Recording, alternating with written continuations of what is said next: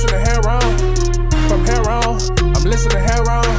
Birds of a feather flock together, yeah. Still kicking facts up under pressure, yeah. Still gotta keep the world together, yeah.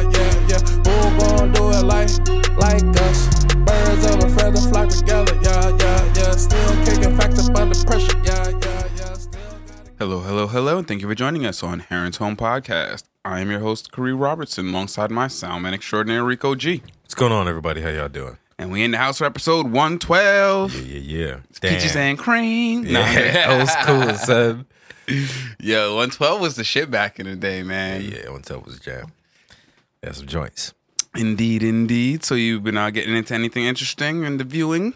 Yeah, this weekend was like a Kung Fu and Danny Trejo type weekend. I fuck with that heavy, nigga. Super heavy. Yeah, I saw Machete Kills again, or Machete Kills, which is the sequel to Machete.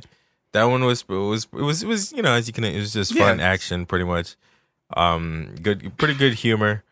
The highlight of it for me was Machete shoving his hand in this dude's stomach, ripping out his intestines, throwing it into a helicopter, and then pulling him into the helicopter and like pureeing him. Wow. Followed by the close second of Machete standing underneath the helicopter, shooting a grappling hook at the blade and holding out his machete and just swinging around the helicopter, cutting off heads as he's just like swinging around. So you see, those are my highlights of that movie. That's amazing because the idea, like, I can totally see him just hacking some shit, but to be spinning on a helicopter blade and have the precision to sever heads. It's so absurd. It's so absurd. That's good stuff right there. But the movie was pretty entertaining. It's like, it takes all the... Who writes those? I'm probably Robert Rodriguez, if I had to guess. I would believe it. Actually, no, this one is a screenplay by Kyle Ward. I don't know. Oh, yeah. Mm-hmm. And Robert Rodriguez and Marcel Rodriguez. So those are the three writing credits on it. I was fairly certain that Machete is Robert Rodriguez's character that's been around since Spy Kids, if I remember correctly. Machete is actually a spin-off of Spy Kids. Spy Kids? Yes. Oh. That their uncle is Machete. Oh, wow. Okay. Of Shark Boy and the girl, whatever the family, they have like an uncle Shark Boy and Lava Girl, I think. I think so. Oh well, yeah. I really wouldn't know, but yeah.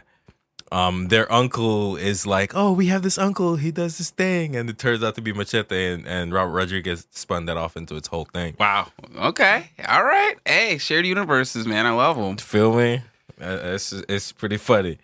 The other thing I saw was I caught Batman Solo the Dragon, which came out this year. That one was pretty dope. It was very much a departure from the usual Batman fare.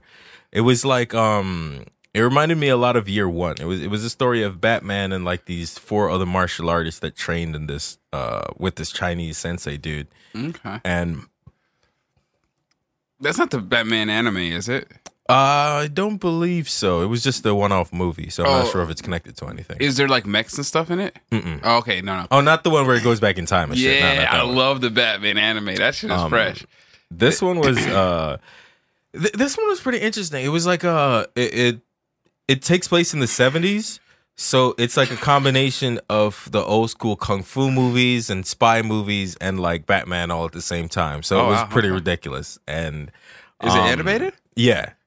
Fucking Michael Jai White plays Bronze Tiger. Nice. Lady Shiva's in it, and the most ridiculous name for a character ever, Richard Dragon. He's the one who has the soul of the dragon. It's basically just like when Bruce went to some place in China, he found an ancient temple where he trained with the sensei for a while, and him and his little family got along until some shit happened. They ended up breaking apart, and then they all went their separate ways. And then it's like a year later, the MacGuffin that they were all hiding at the sensei's place is in danger. And so Richard Dragon comes to Gotham to get the band. Richard Dragon's his real name, huh? Yeah, fucking Dick Dragon, son. Oh man, I was just like, all right, guys, But hey, man, he's pretty dope. He looks like a darker, like a dark skinned Bruce Lee is basically what his character is animated like, with like a little bit of a fro, but not really. 'Cause I don't really think that's what they were going for, but it was pretty dope. I'm not sure what they were going for, but it's the Bruce Timm animation, so the hair is a little, You know, it just looks like a circle. So I don't know if it's a hairdo or what, but it was pretty good. It had the fights were amazing. It's basically just them against a bunch of members of this really weird snake cult, but the action was super dope. Snake cult. Not familiar with that bad guy.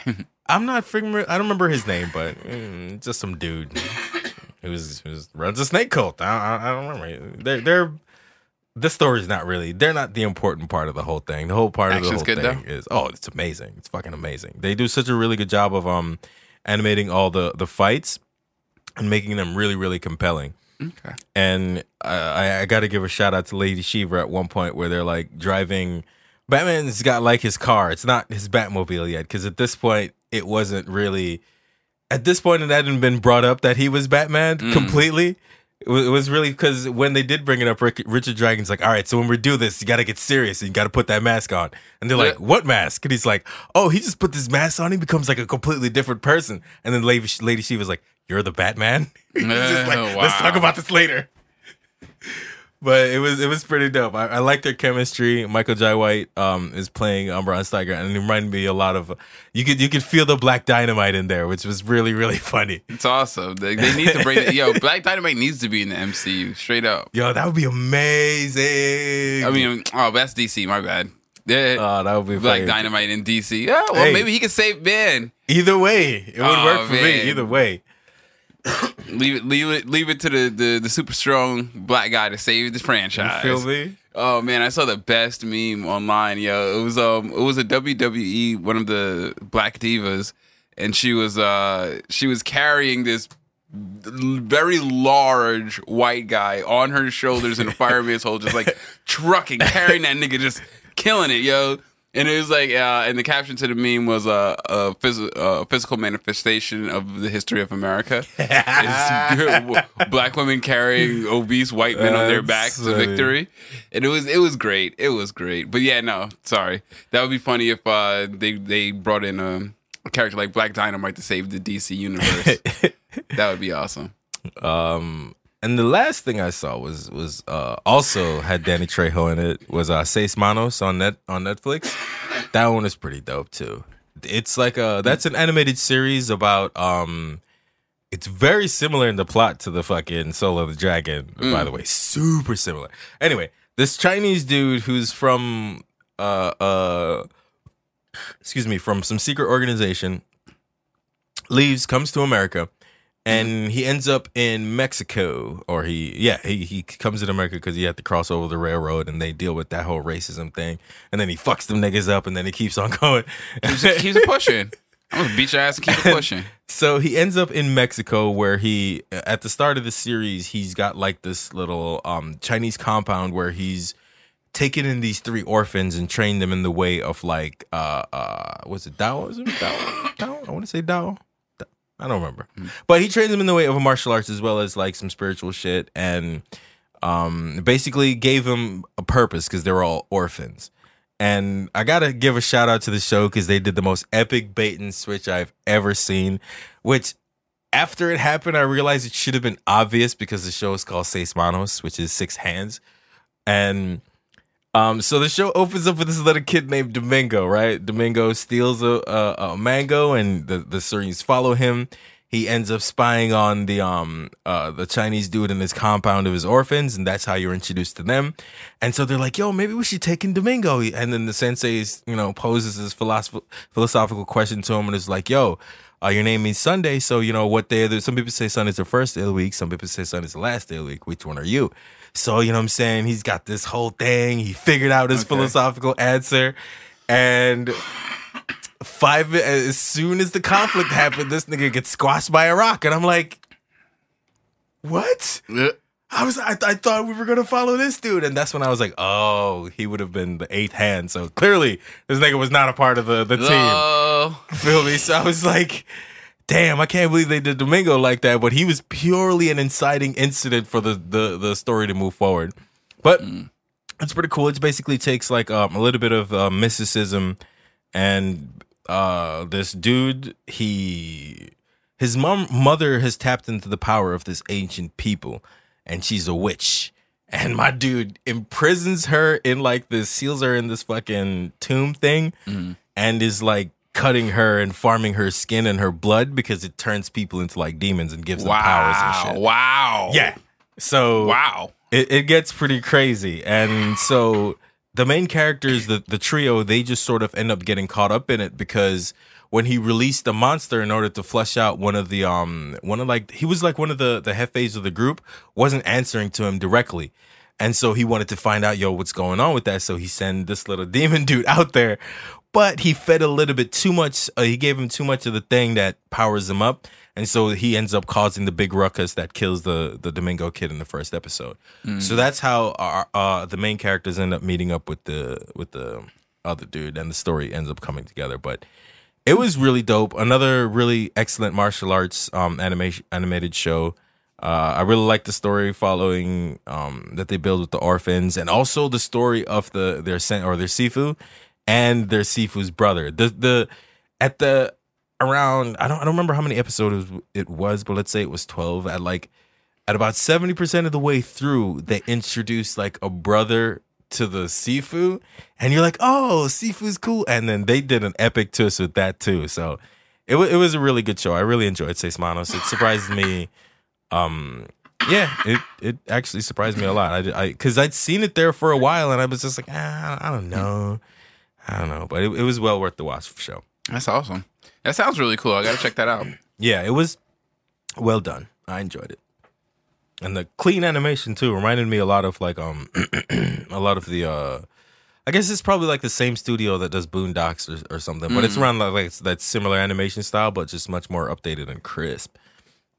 That's what's up. I really enjoyed the Boondocks animation style. So yeah, that sounds pretty much up my alley. It's pretty cool. Yeah, man. Actually, I watched a movie. I'm hella late on. But it was The Photograph with Issa Rae. Okay. And not for I remember nothing. that movie. Or it was Issa Rae and Keith Stanfield was the male actor that played opposite her. Was the male lead, and you know what? Solid movie. Very solid movie. Nice. I enjoyed it a lot. I'll give it a 7. And honestly, it was only because there were points that kind of were kind of drawn out in the movie that it lulled, but overall, very, very solid. The performances were really good. The storyline wasn't a straight line. It had a twist. And so I really appreciated what she brought to the table. My thing is that I'm waiting for Issa Rae to play another character. She's got this character down pat, and not for nothing, I do appreciate what she's doing in that this is a character that is very open for development because it hasn't been portrayed very many times. And so she's making a lane for it, and that's cool. I'm just really interested to see what her chops are in a different type of role. But her character was, I want to say late 20s, early 30s, successful professional, and she comes into contact with Keith Stanfield because I actually won't spoil the story because it's an entertaining story to watch. But she comes into contact with him, they fall in love, and I guess this is going to be kind of spoilerish, so spoiler alerts ahead, but they have an interesting story. Like, it's nothing bad happens, no one gets hurt, you know what I mean? Like, yeah, they have an interesting story, they fall in love, and they proceed with life. I appreciated that.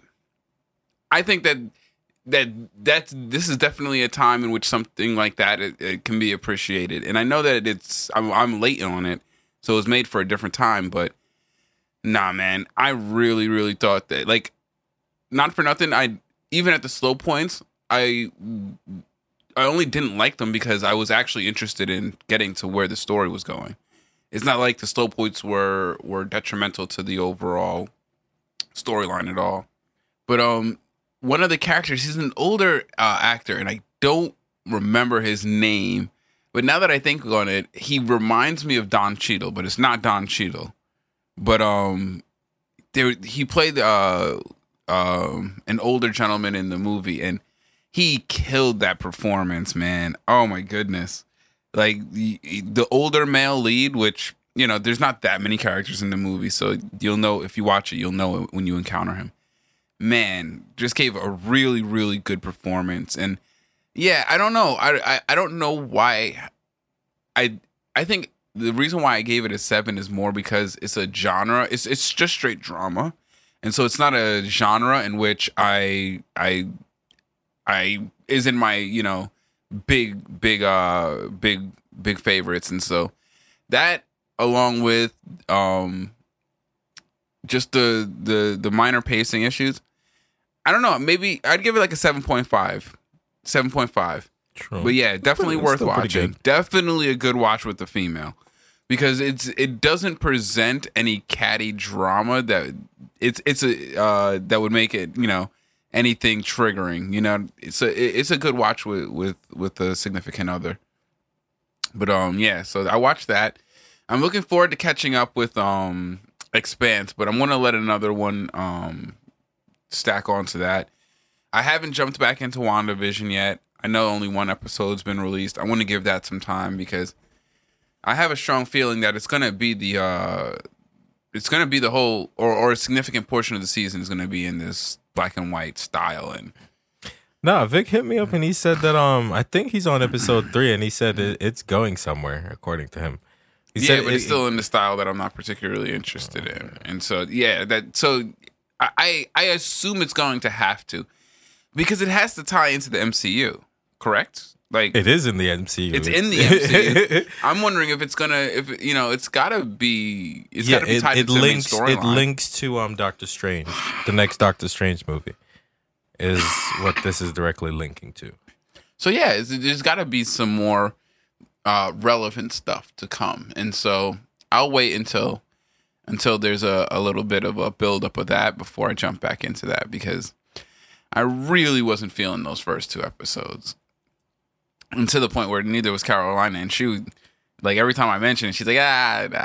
I was like, geez, give it a chance. But no, so yeah. Can't wait for Expanse, man. I have no idea how long that season's going to be, but I think it's going to be 10 episodes if I remember correctly. So there's a couple more to stack on that, but yeah, WandaVision. I am looking forward to see how it ties back into the MCU, like how they're going to tie that into Strange 2. Which Doctor Strange 2 is another movie that I'm highly anticipated for. Yeah, hype is pretty high. Where they're going with that, because Doctor Strange has got the craziest shit happening. Yeah, Doctor Strange, and I'm interested to see how they fold in like the mystical universe with the rest of it, because it's one thing when you just have like Doctor Strange performing magic, you know what I mean? But like, how does the magic interface with the mutants, and like, are magic users going to have like an inherent advantage over the mutants? Like, you know, it's going to be an interesting it's going to be interesting to see how they interact with each other in the future. And then also there's, you know, MCU is going cosmic.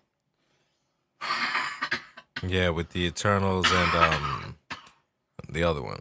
Yeah, the Eternals, which Eternals is, if you're familiar with the Marvel storyline, Thanos is a deviant. There's the Eternals, and then there's the humans, and that was the 3 races that the Celestials created and seeded in our solar system. But yeah, so that's going to be interesting to see how the Eternals also folds into the MCU. Yeah, and they got some pretty dope actors in there too, so I'm excited to see that one. Yeah, there's a lot of potential, tons of potential. But yeah, ain't shit else been really going on in terms of entertainment. Been trying to wrap up Yakuza Like a Dragon, but just my completionist inside me is, I'm trying to finish this one last task, and the items that I'm farming have such a ridiculously low drop rate. Oh, I hate that. Oh my goodness, the drop rate's so low. And so yes, Like it's easy to go like 2-3 hours and not even get one drop. Like, ugh, That sucks. yeah, that's not the entertaining part, but it is what it is. Moving on from that, there wasn't entertainment news, man. There hasn't been shit really to talk about, honestly, outside of like the most recent thing was the pardons. And it's funny because Kodak Black's still going to end up in jail because he got pardoned before his sexual assault trial was finished, and so that one is not looking good for him, and so he's probably just going to end up back in jail anyway. He also has a history of completely ignoring all his probation. Yeah. Absolutely. All restrictions put upon him. Yeah. And so, yeah, there was that. $2 million well spent, man. Oh, man, did you hear what, $2 million well spent? Yeah, right. You know what I mean? I'm sure his lawyer thinks so. Somebody's winning. But did you hear Steve Harvey was out here talking about how he's got real hate in his heart for all of Lori Harvey's boyfriends. And I'm like, nigga. Who's Laura Harvey? Lori Harvey, his daughter. Oh, why? That's what I'm saying. I'm like, bro, do you know how weird that sounds? Like, why? Like, wait, do you want her to end up alone and miserable? I don't know, man, but I'm getting real Donald and Ivanka vibes off of that shit. Like, bro, what is really good with you and your daughter, bro? Like, hilarious. You need to chill, man. And she's like with Michael B. Jordan. I'm like, my nigga. I don't know Michael B. Jordan personally, but I'm pretty sure he's a wholesome dude, man. Fuck that. Hate in my heart. Yo, my nigga. Fuck that. What? Fuck that. How the fuck? And he says this with Michael B. Jordan. What happened when she was with Future? What happened that's when that's what understandable. When she was with Diddy. When she was with Future son, and Diddy, she was making terrible decisions. So I can completely understand where he was on that. No, one. but he didn't say it then. That's what I'm saying. Like, where was the hate in your heart then? It was still there. He just didn't say it at the time. Nigga, that was the time to be speaking out. Not when she's with like a nigga who seems genuinely like he might be in love with her. Exactly. This seems like the one that's definitely gonna take her away. So now he's tripping the most. No, when dude, she was just fucking around with like that's super the famous niggas, then yeah, he was like, well, that's not gonna last that's anyway. the My baby's weirdest coming back. inclination, bro. Like that is the weirdest dad inclination I've ever seen. And it's wildly popular though. Bro, mental illness is wildly popular too, man. That shit's crazy. Yep. Yo. Fucking weirdos. I'm just like, but why do you gotta hate the man? Even if he does, and his reasoning was that just in case he does anything wrong to her, he could turn the switch on that. Nigga. I'm like, nigga, fuck out of here. You don't need to hate him to do that. No, that's his excuse. That's what he's telling you. That's a bullshit excuse. That's what he's telling you. He's hating her because he's taking the dude's taking his baby away. Nah, the fuck, bro. Fuck out of here, Steve. I don't know, man. I wonder what it's like because I don't have a daughter, so I'm assuming that it's a different attachment. But boy, man, it's like it's a chauvinist ideal that you either have or you don't have, bro. You're either trying to control your daughter's vagina or you're not. Like there's only one of those two things. Like why couldn't? Yeah, it's so weird. Either you don't care, you want her to be their own person and be happy, or you're a fucking weirdo who's upset at her boyfriends for some indiscernible reason. Damn, it just feels like, man, do you like her? Like, do you have a crush on your daughter? Is that what's going on here? Because that don't make no sense. She's gonna have to grow up. And that shit, oh man, I love it 40-year-old version. Well, that's just me giving him the benefit of that. But I don't think he actually likes her as a crush at his daughter. I just think it's a manifestation of a poorly thought out absolutely. No, I'm just being emotional process. I think it's because when it comes to people like Donald Trump and Ivanka, I definitely think there's a weird but that's different. thing. Because he's actually said that if she weren't my daughter, I'd be with her or date her or some shit like that. He's said it. He's such a weirdo. That's the difference. And that's his boy. And Steve Harvey's his boy. So, feel me? This is the same dude that is photographed with her sitting on his lap when she's like 16 and shit. And he's got his hand on her leg like a fucking creeper. No, he's a special case. Yeah, that whole family, man. I really hope they end up in jail. That would be so lit. Oh man, they like I think I would have to change my stance on justice if they went to jail because I don't believe that justice is achievable. You know what I mean? Like, I understand the concept of justice. That's I can wrap my head around that. I just don't think it's achievable. But if they were to send those motherfuckers to jail, I might have to reassess my stance on that, because I honestly never thought that would happen. But That would we'll be see. lit. We'll see. But yeah, no, I thought that was hilarious, the fucking Steve Harvey shit. And I was like, this guy, man. Like, why? I don't Steve Harvey understand. is Like, known for saying lots of stupid shit, though. yeah, and I don't understand all these guys like Steve Harvey and T.I. and stuff like that. Like, the oversharing about your parenting is like, do you, like, if you're going to share something like that, wouldn't you want to just like run that by people? Like, people who love you, you know what I mean? And ask their opinion. Low. Maybe the people who you're talking Does about. T.I. seem like the type of person that would ask the opinion on the My people in bad. his life? My bad. That's normal nigga shit. That's broke nigga shit. Broke niggas ask people opinion. That's Rich niggas just go hilarious. say wild shit on the Nah, fucking.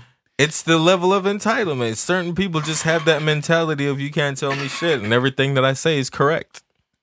And the way they live their life is an reaffirmation of that, so that's just how they act and speak. Yeah. So they're not going to ask for any input. What the hell? As a matter of fact, the more input you try to give them, the more they'll reject it. They'll probably double down. And the more they'll turn up about it. Yeah. That's too funny. And that's pretty much what happened.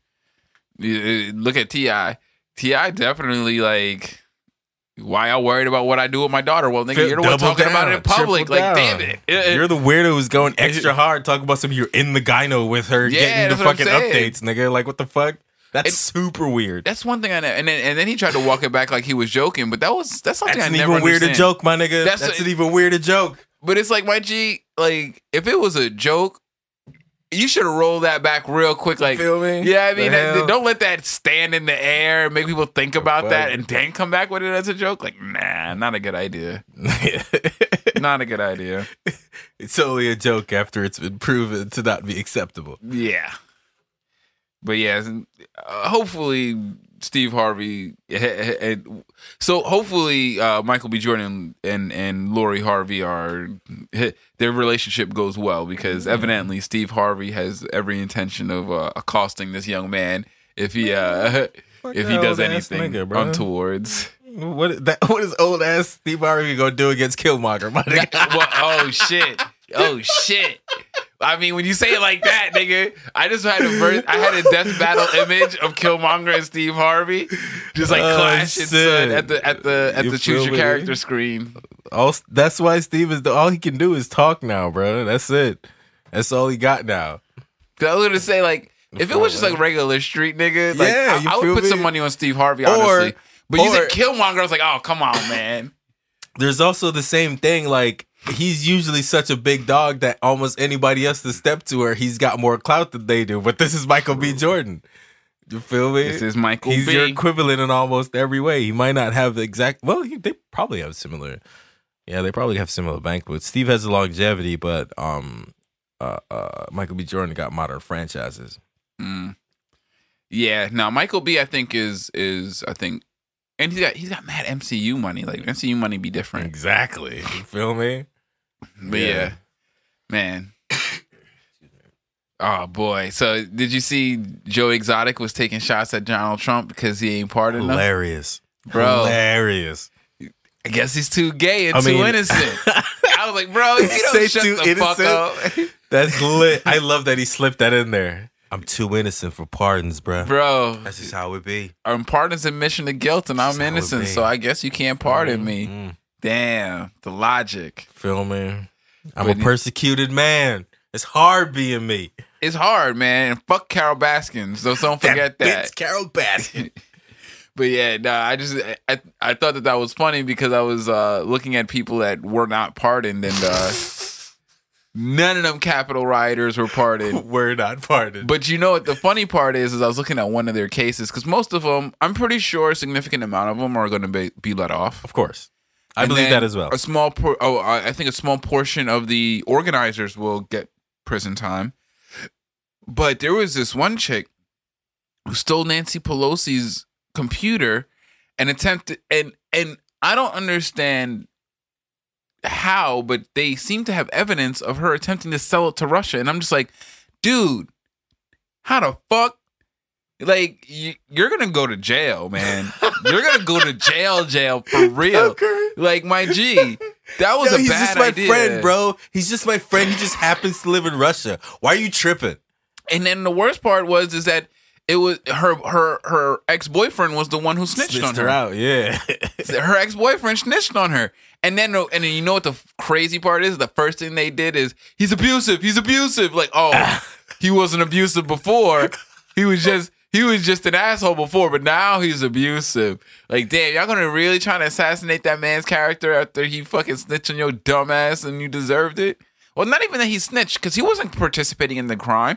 He dropped a dime on their ass. Yeah, he did. He ain't snitch on nobody. He dropping dimes. Like, most of those people, their families was dogging them out, son. Dogging them out. IDing them from fucking pictures online. Yep, that's my mom's. That's her right there with the busted face. Man, it just... The idiocy that went into that shit, bro. I can't understand. And like the privilege. Bro, that's why I don't even like to. That's why I don't like to respond to call and response at concerts, bro, or any sort of crowded event where I'm at. If anybody's on stage, like, if I say this, then you do that. I'm not doing it. Not doing it, bro. On principle. You feel me? On principle, I don't do that. I do not like being in crowds, and I would like being a part of a crowd that's being guided by a singular person who gives no fucks about the people in the crowd. No, that's definitely demagoguery. I don't fuck with that shit. I don't know, man. How did that become the general, like, accepted behavior at a concert? Is it just... call and response is fairly innocuous. Yeah, when you're using it for innocuous shit like dancing, yes, it's perfectly fine. It's just, we're humans. We can abuse anything. We can abuse cotton. We will do it. You feel me? We can abuse cotton. So it's just, we just taking something good and using it for the opposite. But yeah, man. Gosh. But I hope the fact that he didn't pardon any of them, I think is very indicative of the fact that that pardon scheme was purely a money-making venture. Of course. My dude is topping off his pockets before he gets out. They can't do nothing for him. But I think moreover, it shows he didn't.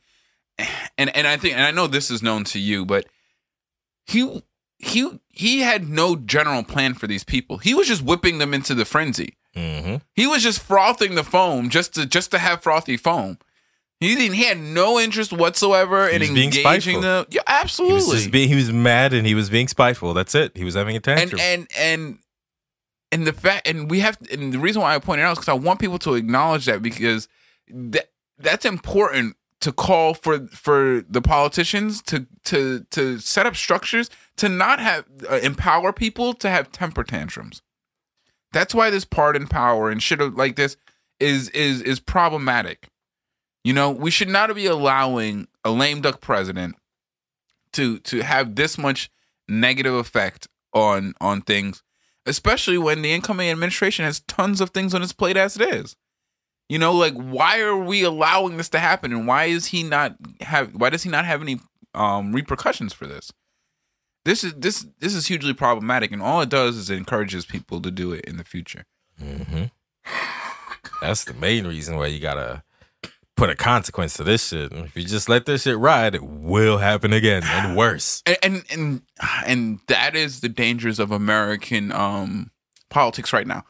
America has its own brand of everything, and in this politics, unfortunately, its politics possesses a certain brand of progressivism, and it's not progressivism as in progressive in the sense that it is a developing social contract between the people and the government, meant to include as many people as possible and to account for the changing demographics over time. That's not the kind of progressivism that happens in America. It's progress in whatever direction the mass media points the crowd in.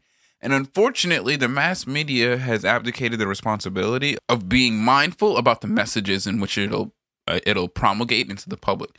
And unfortunately, along with that came a person like Donald Trump, who isn't willing to adhere to any kind of civility or responsibility or any kind of civic code that is designed to keep, people interacting on a mostly positive basis. And so the progressivism in America has unfortunately just become a way of honing extremism, and it's starting to hone this singular message to its extreme. And it's crazy. It's crazy. You have people like fucking dumbass Jimmy Dore, who's interviewing the Boogaloo Boys and trying to brand them as the progressives, talking about like, oh man, when I talk to the big Boogaloo Boys, and the Proud Boys, they're anti-cop and they're pro-BLM. And I'm like, don't you dare tie those two fucking things together. Don't you dare tie right-wing extremism to black progressive statements of humanity, because there is nothing political about BLM. BLM is a statement of humanity. It's a social imperative. Okay? It has no left or right leaning. And so it's this extremist progressive wave that's coming. We got to make sure that it doesn't get tied up with actual progressive black politics, because those are can be liberating. It's possible, but it is not possible to be liberated through any kind of interplay with the right-wing extremists. That's for sure. But yeah, I can't even remember how I spun off on that topic, but I was watching some stuff online, and it was very disturbing, the attempts at tying together right-wing ideologies to things like or social movements like BLM.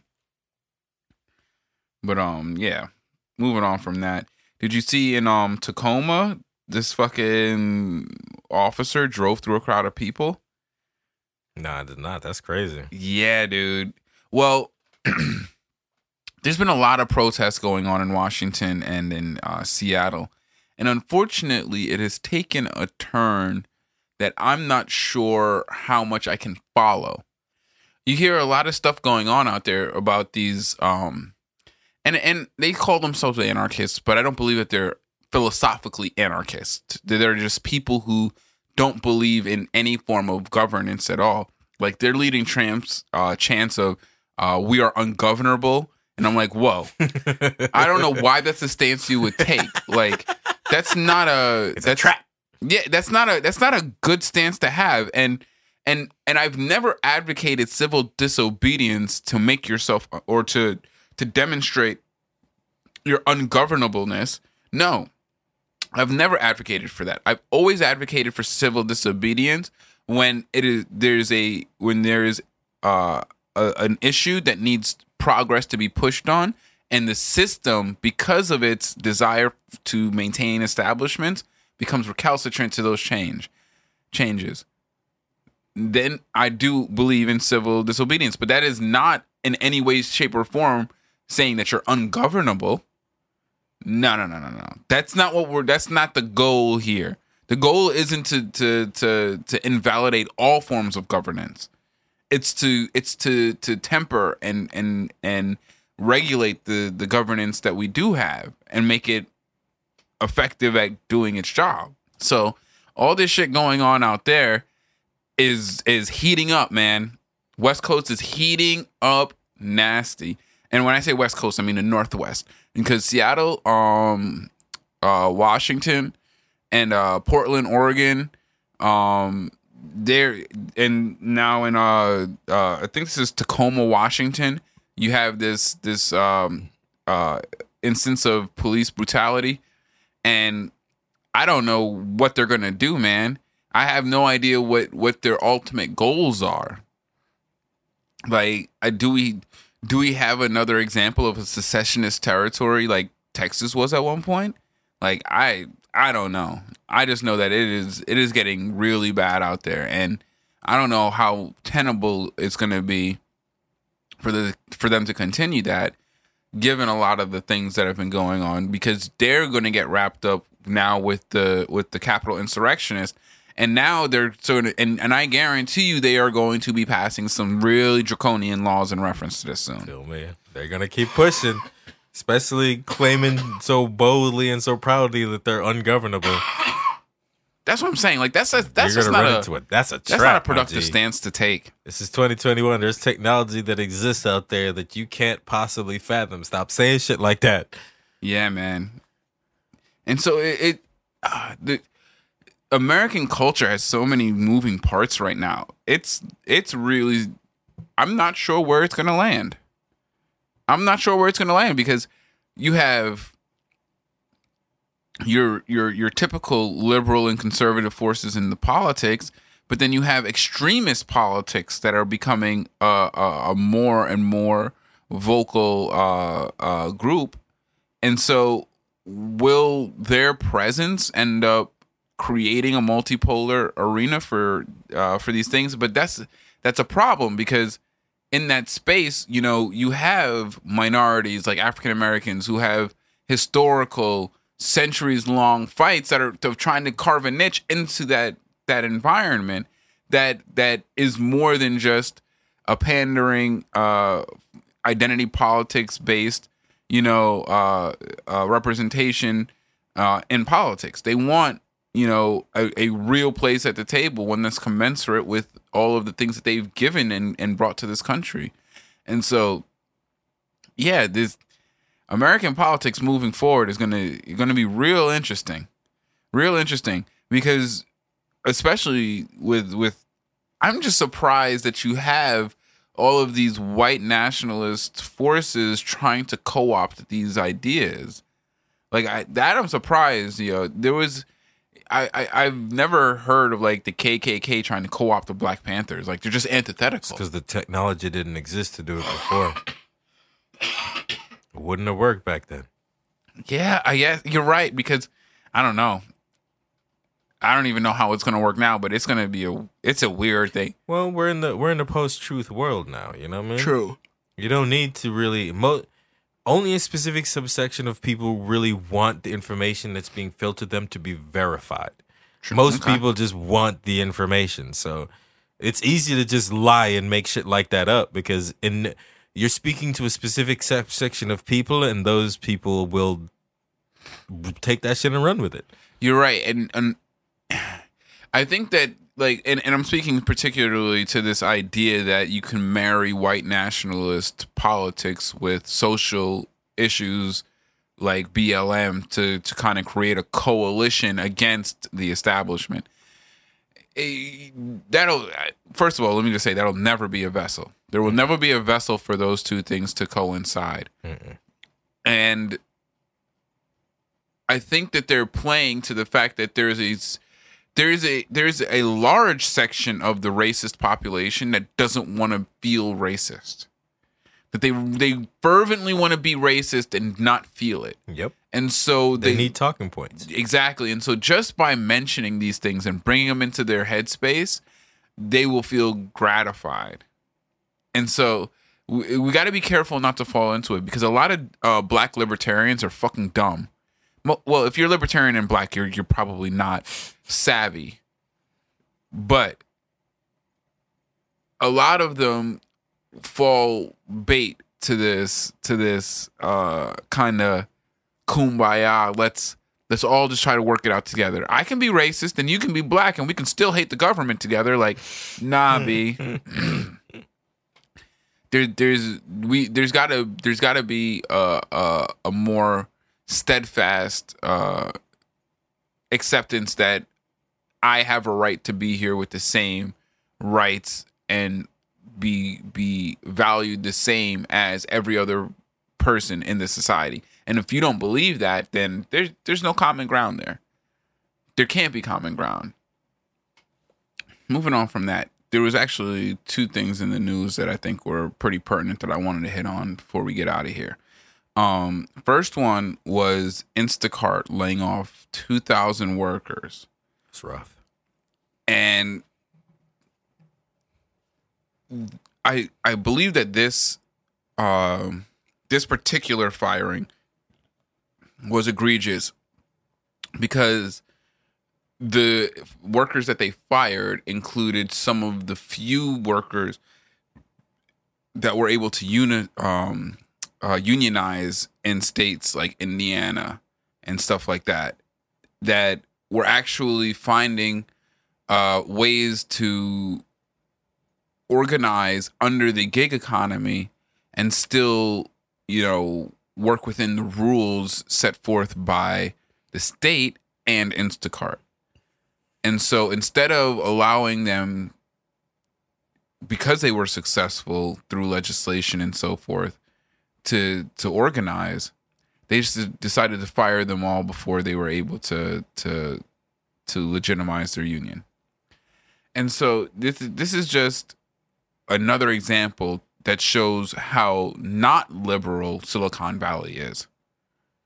These tech companies that own these platforms and develop these platforms for the gig economy, especially, whether it's Airbnb, Uber,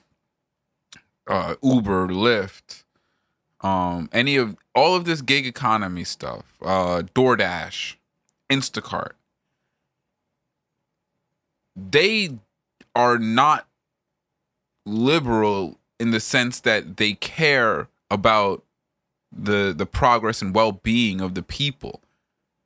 They really are just they are solely out for their own profits. And I know that it feels, yes, I'm saying something that should be obvious to most, but it's not. It's really not. A lot of people believe that these tech giants are the real philanthropists of our world. That they are the counterforce to the Donald Trumps. And they really aren't. And this movement by Instacart shows why we need there needs to be some form of regulation in which either the patents or on the property, on the intellectual property for these apps, like, becomes public after a while, or becomes public domain when it becomes widely used enough, to not to where the other people can utilize those patents as ways of starting their business, but so that the technology can be advanced upon by the public. Similarly to how, like, Ford's patents on the engine, it became public at one point because it became a more of an interest in the public good for people to have access to this knowledge than it does to let one company monopolize the understanding of engines. And so, I think that we are at a place in history where these apps and these services, these programs, the software are the new technologies, and these intellectual properties are the new technologies that need to be open to the public. Not so that everyone can make profitable, versions of them. I think that if, there's ways of implementing this regulation in which the originator still gets to garner the profit, but to have the knowledge in the public so that other people know how to use this and make it and improve upon it, I think it's still valuable. I think it's super valuable. And that's because that is how you kind of counterbalance the disproportionate power of corporations to monopolize knowledge in a free society. Because you don't want that. It's kind of one of the pillars of the free society is, the open access to information, things of that nature. And these tech companies have really subverted the ideology of free and open society by monopolizing information the way they have, especially information that a lot of people have contributed to, but not a lot of people benefit from, get the direct benefit of, like, of course we get the benefit of utilizing social media technologies, but the people who garner like monetary benefit from it, probably only a very few people garner the commensurate monetary benefit of social media's existence. But yeah, Instacart, trash league. That was fucked up. Definitely. And something that's been coming up in the news more frequently is get rid of the filibuster. And you remember I was saying in a couple episodes ago, like, I wonder how the Democrats are going to do it. Mm-hmm. How are they going to pass the buck now? Because they got Kamala the tiebreaker. They got the 50-50 Senate. We run the House. You know, you got a Supreme Court that seems to be relatively impartial. They've been pretty impartial about their way they rule. You know, for the most part, they've had a couple bad ones and a couple good ones, so I'll give them the benefit of the doubt. So in that environment, what are the Dems going to do to throw the game? How are they going to throw the game? And so recently in the news, I see the play. They're telegraphing the play. It's called the filibuster. Now, if you're unfamiliar with the filibuster, it is a political tactic that can be used in Congress. I'm not sure when it originated, but it became popular in the Jim Crow era. It was a way for southern states that were losing political power because of the migration out of their states, dwindling population, dwindling financial support, and they needed a way to maintain political power in an environment where they were losing all kinds of soft power. And so what they did is they developed a strategy of the filibuster. Now, the filibuster is a technique where no bill can be passed in Congress as long as there are Congress people willing to openly debate it. So as long as I'm willing to say I have a debate for this bill cannot be ratified as a congressperson. So Congressman from Arizona says I have a bill to open the surveillance state. I don't know, whatever. Congressman from Rhode Island says, you know what? I got some questions about that. Can we open it to the floor? The majority leader brings a vote. They vote to debate. They bring it to the floor. Now, once that point happens, they can run this. They can run the play as long as they want. There's no play clock on that. And so they can filibuster now. They can just keep on talking, and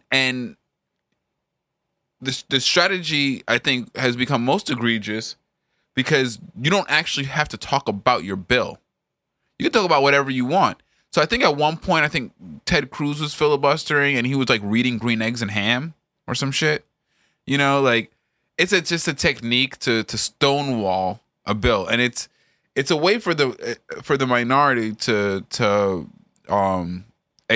express disproportionate power over the process.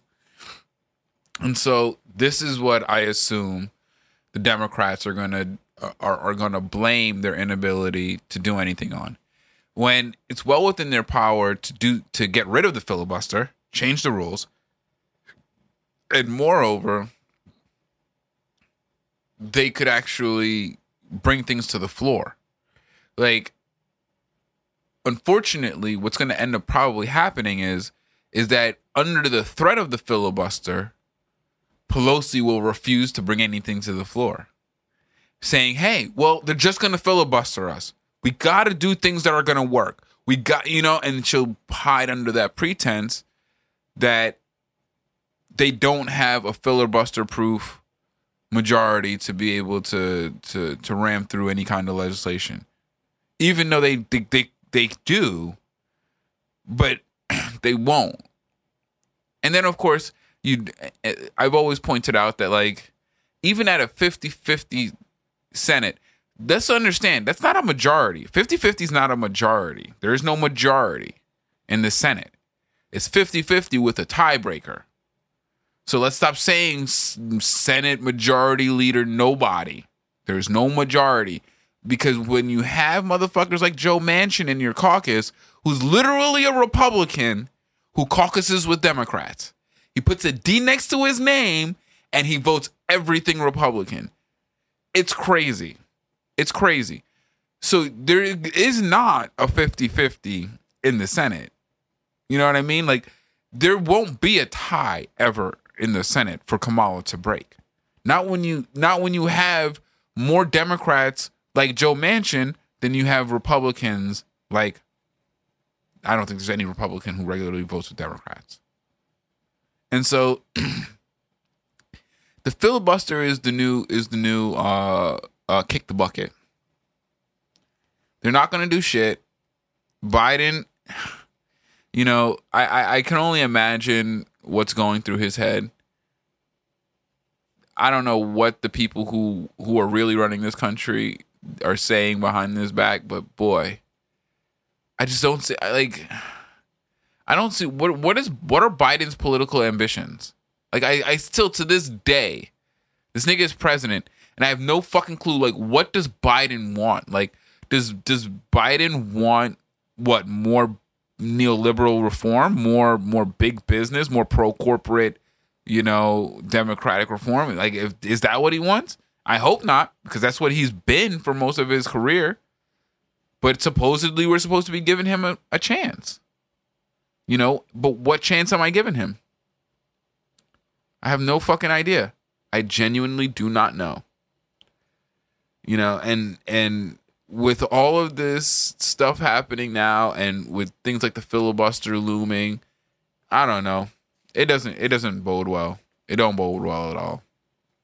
But yeah, I definitely wanted to make sure I hit on that, because I thought that was a big one. But you know, I want to wrap on this because I've been watching this movie Soul a lot. It's Kendrick's favorite movie. He loves it. The kid's got good taste. What can I tell you? Mm-hmm. And honestly, like, it's a really good movie. It's probably like a 9.5 out of 10 for me. And I say that because I watched that movie probably once a day with him, all together. Like, I watch it in chunks. Like, I'll watch a little bit of it, he'll fall asleep, whatever. But throughout the course of a day, I'll watch that movie, so like at least one full watch through. And every time I see something new, and I start to notice a little bit more. And one of the things I really picked up on, and this is heavy spoiler alert territory now. Heavy spoiler alert. I've given everyone plenty of time. So the premise of the story is that, you know, the souls that are in the youth seminar are, and I'm going to speak about it as if you have some background knowledge of it. The youth seminar is the point in the universe where souls originate before they go to Earth to go into people. And in the youth seminar, they give them personalities. And so they have this little badge, and then when the badge gets filled up of personality traits, it becomes an Earth pass, and they get to go to Earth. There's a soul that refuses to fill up her Earth pass to go to Earth. Now, part of them discovering their personalities is interacting with different things to find their spark, you know, things that inspire them, and they get inspired to travel their path, and then their personality fills out. And there's this one soul that refuses to go, and that's the premise of the movie, is that you have Joe trying to shepherd this soul to find her spark so that she can fill out her Earth pass.